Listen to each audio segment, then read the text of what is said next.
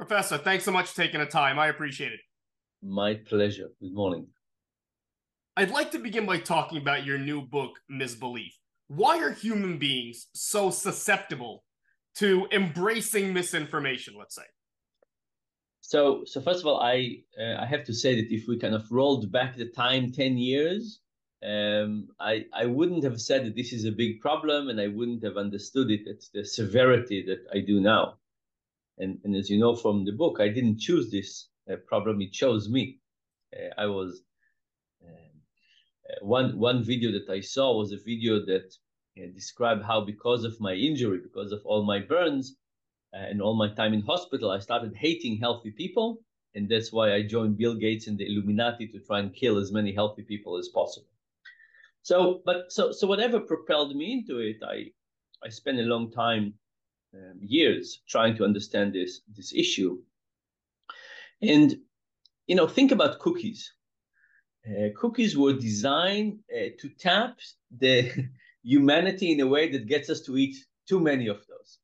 It's salt, sugar, fat, all in the right combination, and they're trying to design to, basically attack us in the best possible way. Misbelief is attacking us in many ways. It's not just through our taste buds. It's attacking us in many ways, and it's a system. It's not one thing. And in the book, I describe the fact that stress is kind of the breeding ground for misbeliefs. Then you have information, cognition, you have personality, and then you have the social element. And the social element, I don't just mean, social networks. I mean the feeling of belonging, the feeling of being ostracized, the need to say extreme things so that you show yourself to be loyal, identity. So basically, it's a from a social science perspective, every time we look at like one small thing, this is not the case here. We need to understand the big picture, and the big picture is very, very frightening. But if you ask me why is it so much? Why do we have so much now? I think it's, on one hand, the stress is kind of unprecedented in terms of the financial stress, COVID, what's happening in the world, inequality, all of those things are adding to it. We have more choice in which media we want to listen to. Our identity are tied with our beliefs in a way that is unprecedented.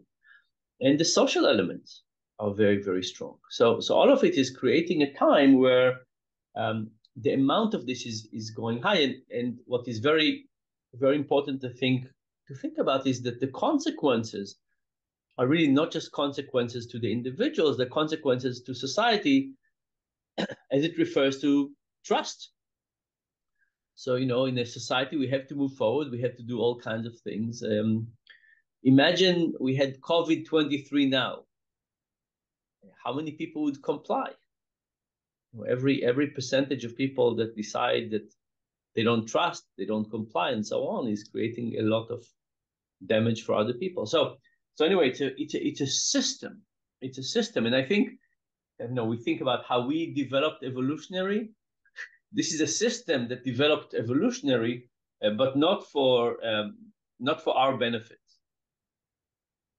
You discussed in your book the steps that the human brain takes when taking in misinformation or information in general. Can you discuss that a bit?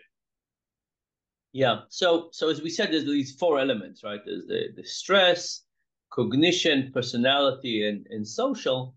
If we focus for a minute on the cognition side, this is kind of supposed to be like the most rational processing. Two things happened. When we look at the world, the regular world, we get to choose which source of information we want. Do we want NBC? Do we want Fox News? Like, what do we want? Online, we don't understand that we're making these choices. So if you end up choosing Fox News, you chose Fox News. But if you go on one of the social platforms and you chose things that look like Fox News, you end up with a worldview that you don't know, but they've chosen for you, and you have chosen, and you're in in a Fox News situation. So there is selection. There's a whole range of information. We pick a part of it. The algorithm picks a part for us, and we go down that path, not necessarily even fully knowing what we are exposed to. But the second component is more amazing about the human mind, but actually more devastating. And this is our ability to distort the information to fit what we thought in the beginning. And this goes under the general term of motivated reasoning. So if I want to believe a certain thing and I get information that doesn't fit that, I say, oh, no, it doesn't count. Here's all the flaws in it. Or I say, oh, they really do support my belief. There's all kinds of mechanisms that do that. But even on the part of the information, it's not emotion, it's not personality, kind of the part that you would think, oh, this is the part where we would be the most rational. Even there, we have these two big mistakes. You know, these days, everybody is yelling about artificial intelligence. I'm not going to pretend I'm smart enough to know anything about what that really means, but I know what it can mean. And I know that the development and evolution of it may impact your theses and your analyses. How do you anticipate that happening? Yeah. So, you know, if you think about humanity, and you think about development in everything we've done, the human being have always been the weakest part of the link. So, you know, think about this chair I'm sitting on, right? My body is very fragile. Somebody made a chair with a cushion and with wheels and all kinds of things, saying, you know, to save you some work and to save your for you to be comfortable, for you to sit for longer, he will do it. We understand that the body is weak and fragile and so on when we design, you know, houses and heaters and all kinds of things. We understand we don't remember as much and so on. Now, we of course invent it, but if you look at our regular behavior, we understand our limitations and we build it. I think that in this new technology,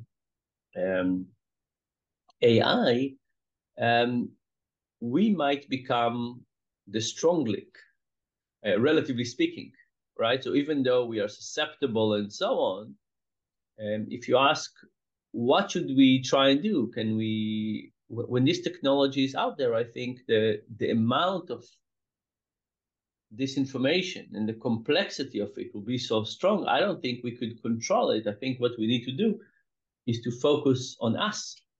How do we become better at this? How would we become better at discerning? How do we pause before we share? All kinds of things that are, how do we don't trust things immediately? So I think where do we need to shift the focus?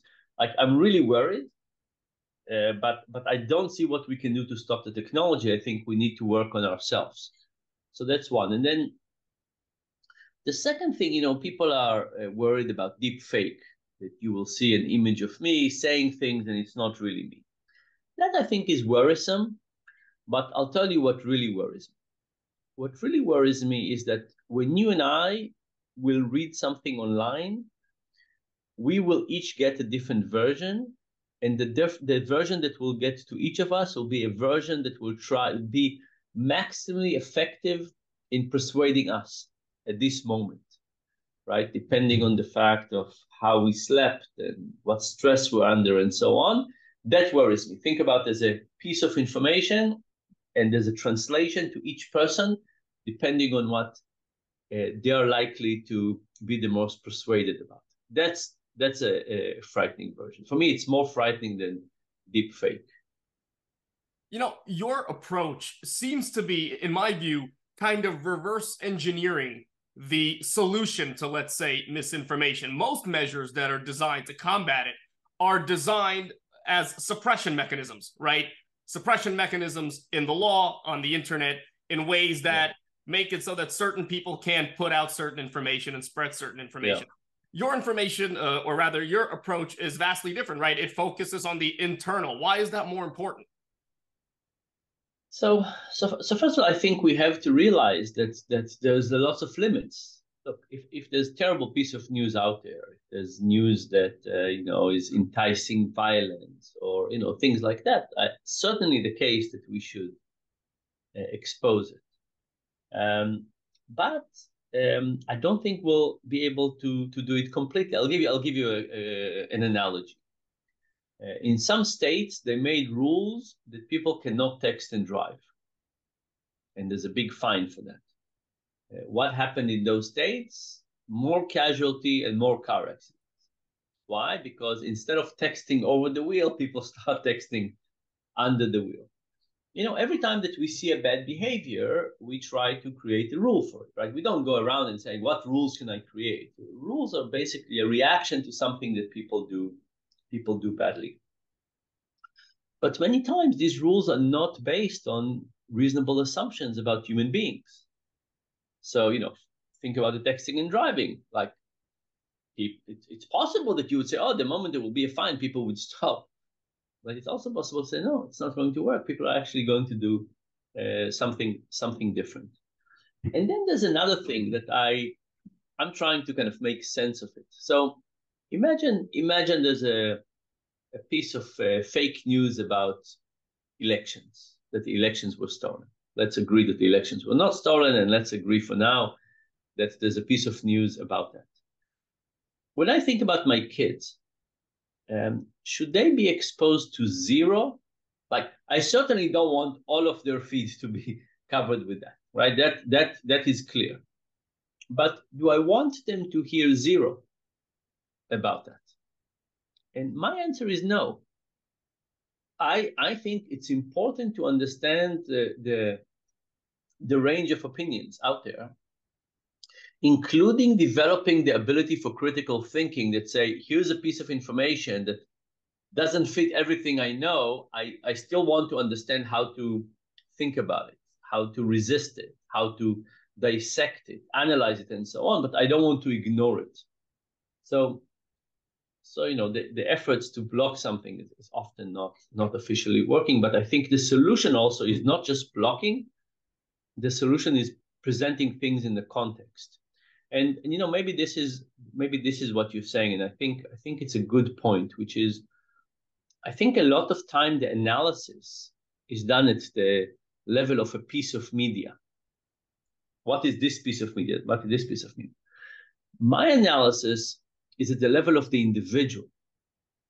Here is my daughter, and how is she able to fight, to understand, to be persuaded, and so on. And one piece of information could be terrible in the context of lots of those pieces of information, but if it's 1 from 100, and it actually gets her to be more critical, that's not that bad.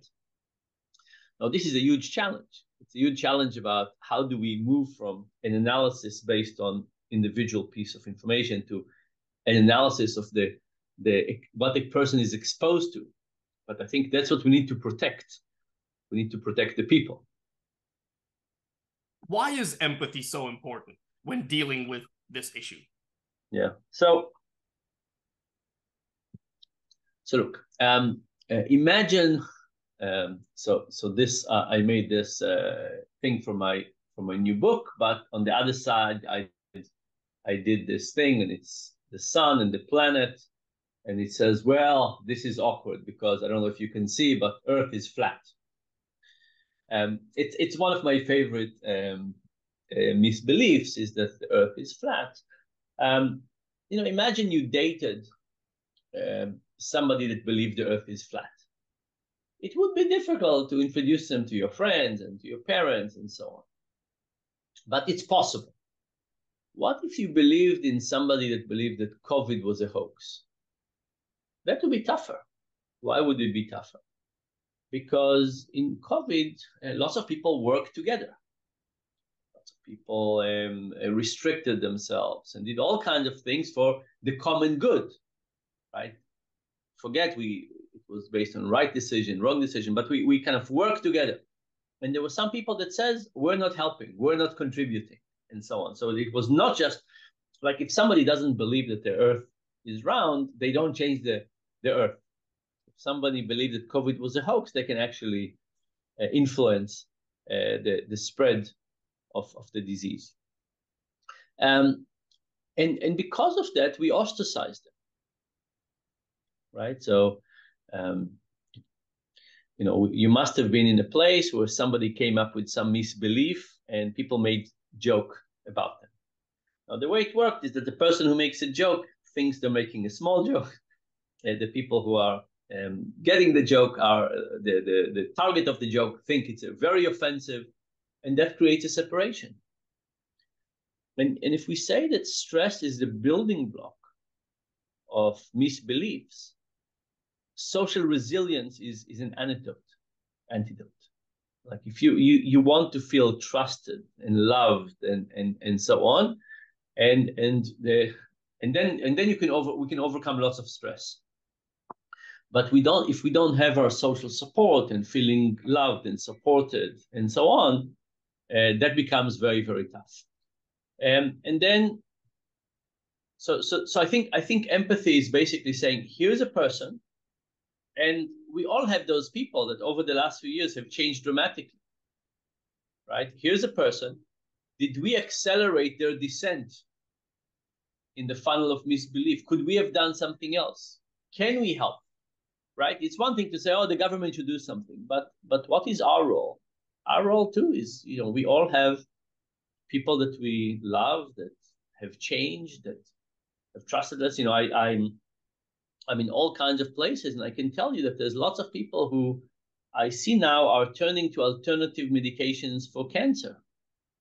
Right? This is not good for them, not good for society. All kinds of things are happening. So I do think that's true.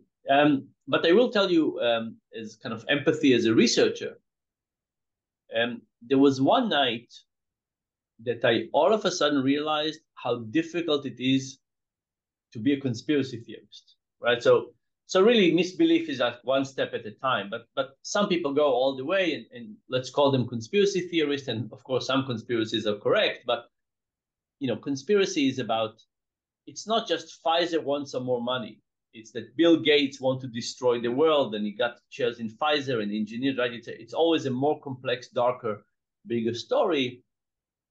And think about how difficult it is to wake up this way. If you feel stress and you turn to religion, then you believe God is good. Yes, there's a devil, but mostly God wins. If you turn to a cult, there's a leader that you admire.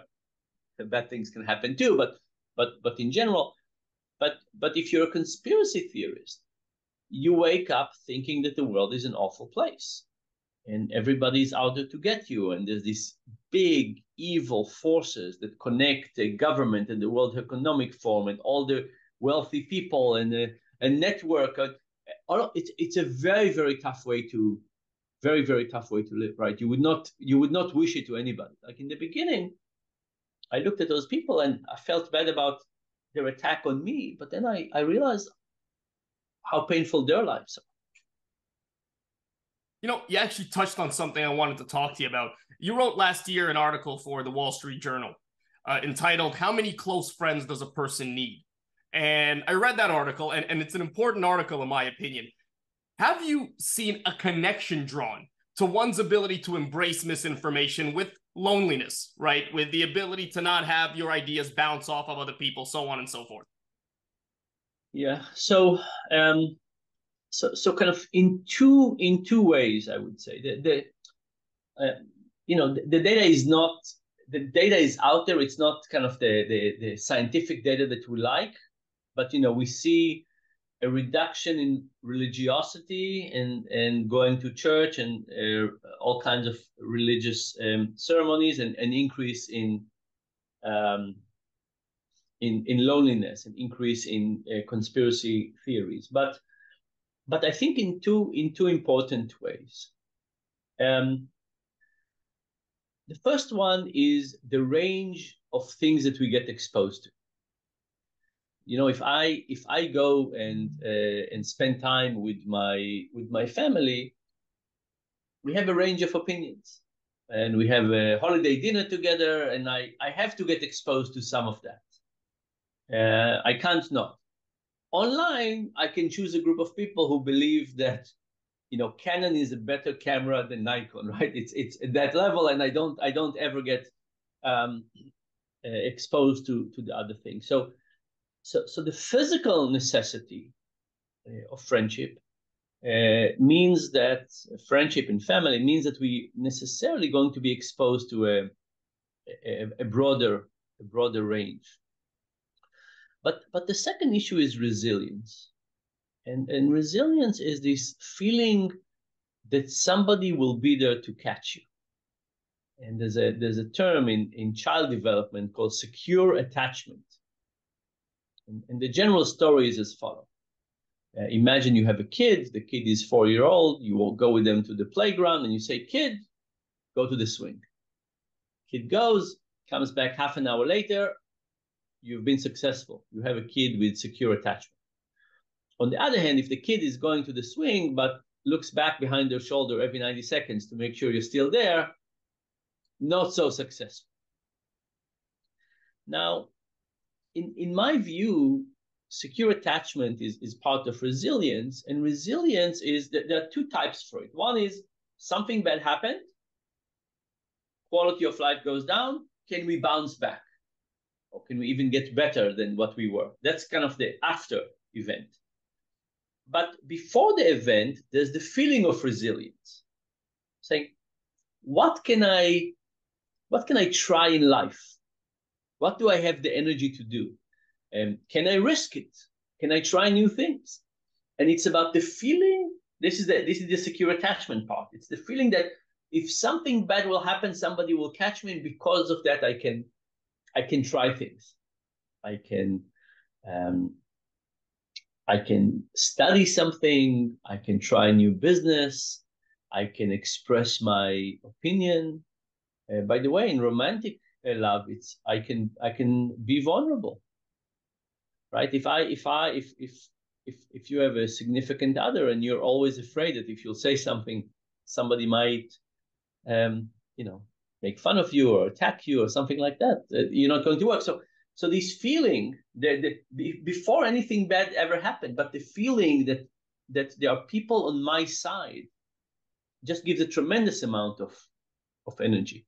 By the way, this is why some of the social programs that we have are really questionable. So like you can say, we have Medicaid, and people who can't afford health, we give them a health plan.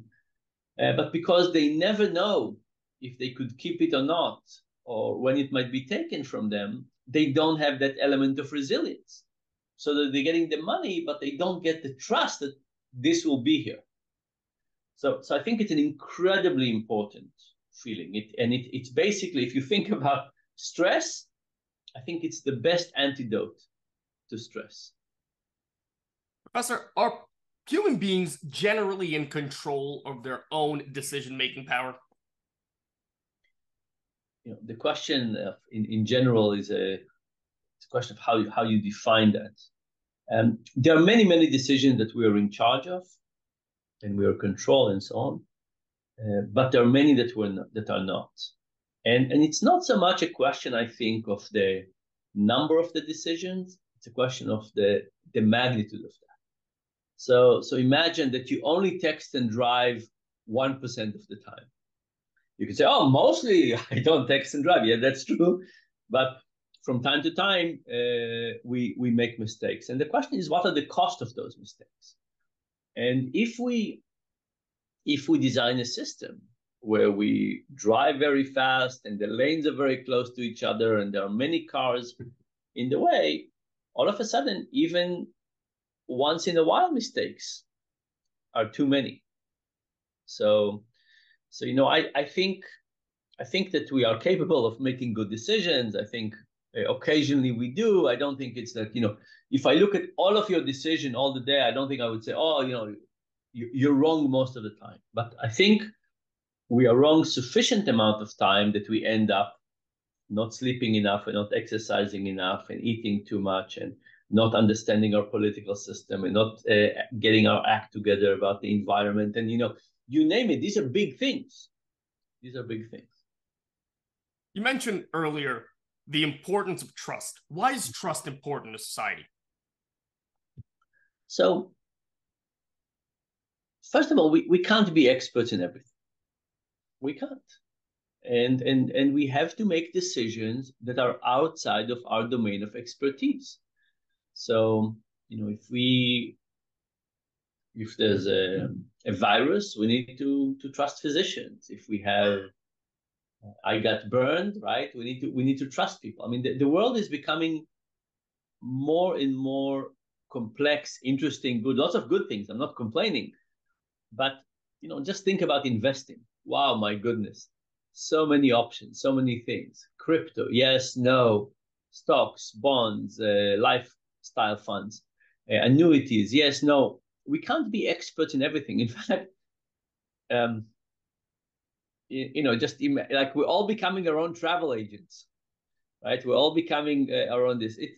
It's too much. So we need to trust. And the second, so that's as individuals.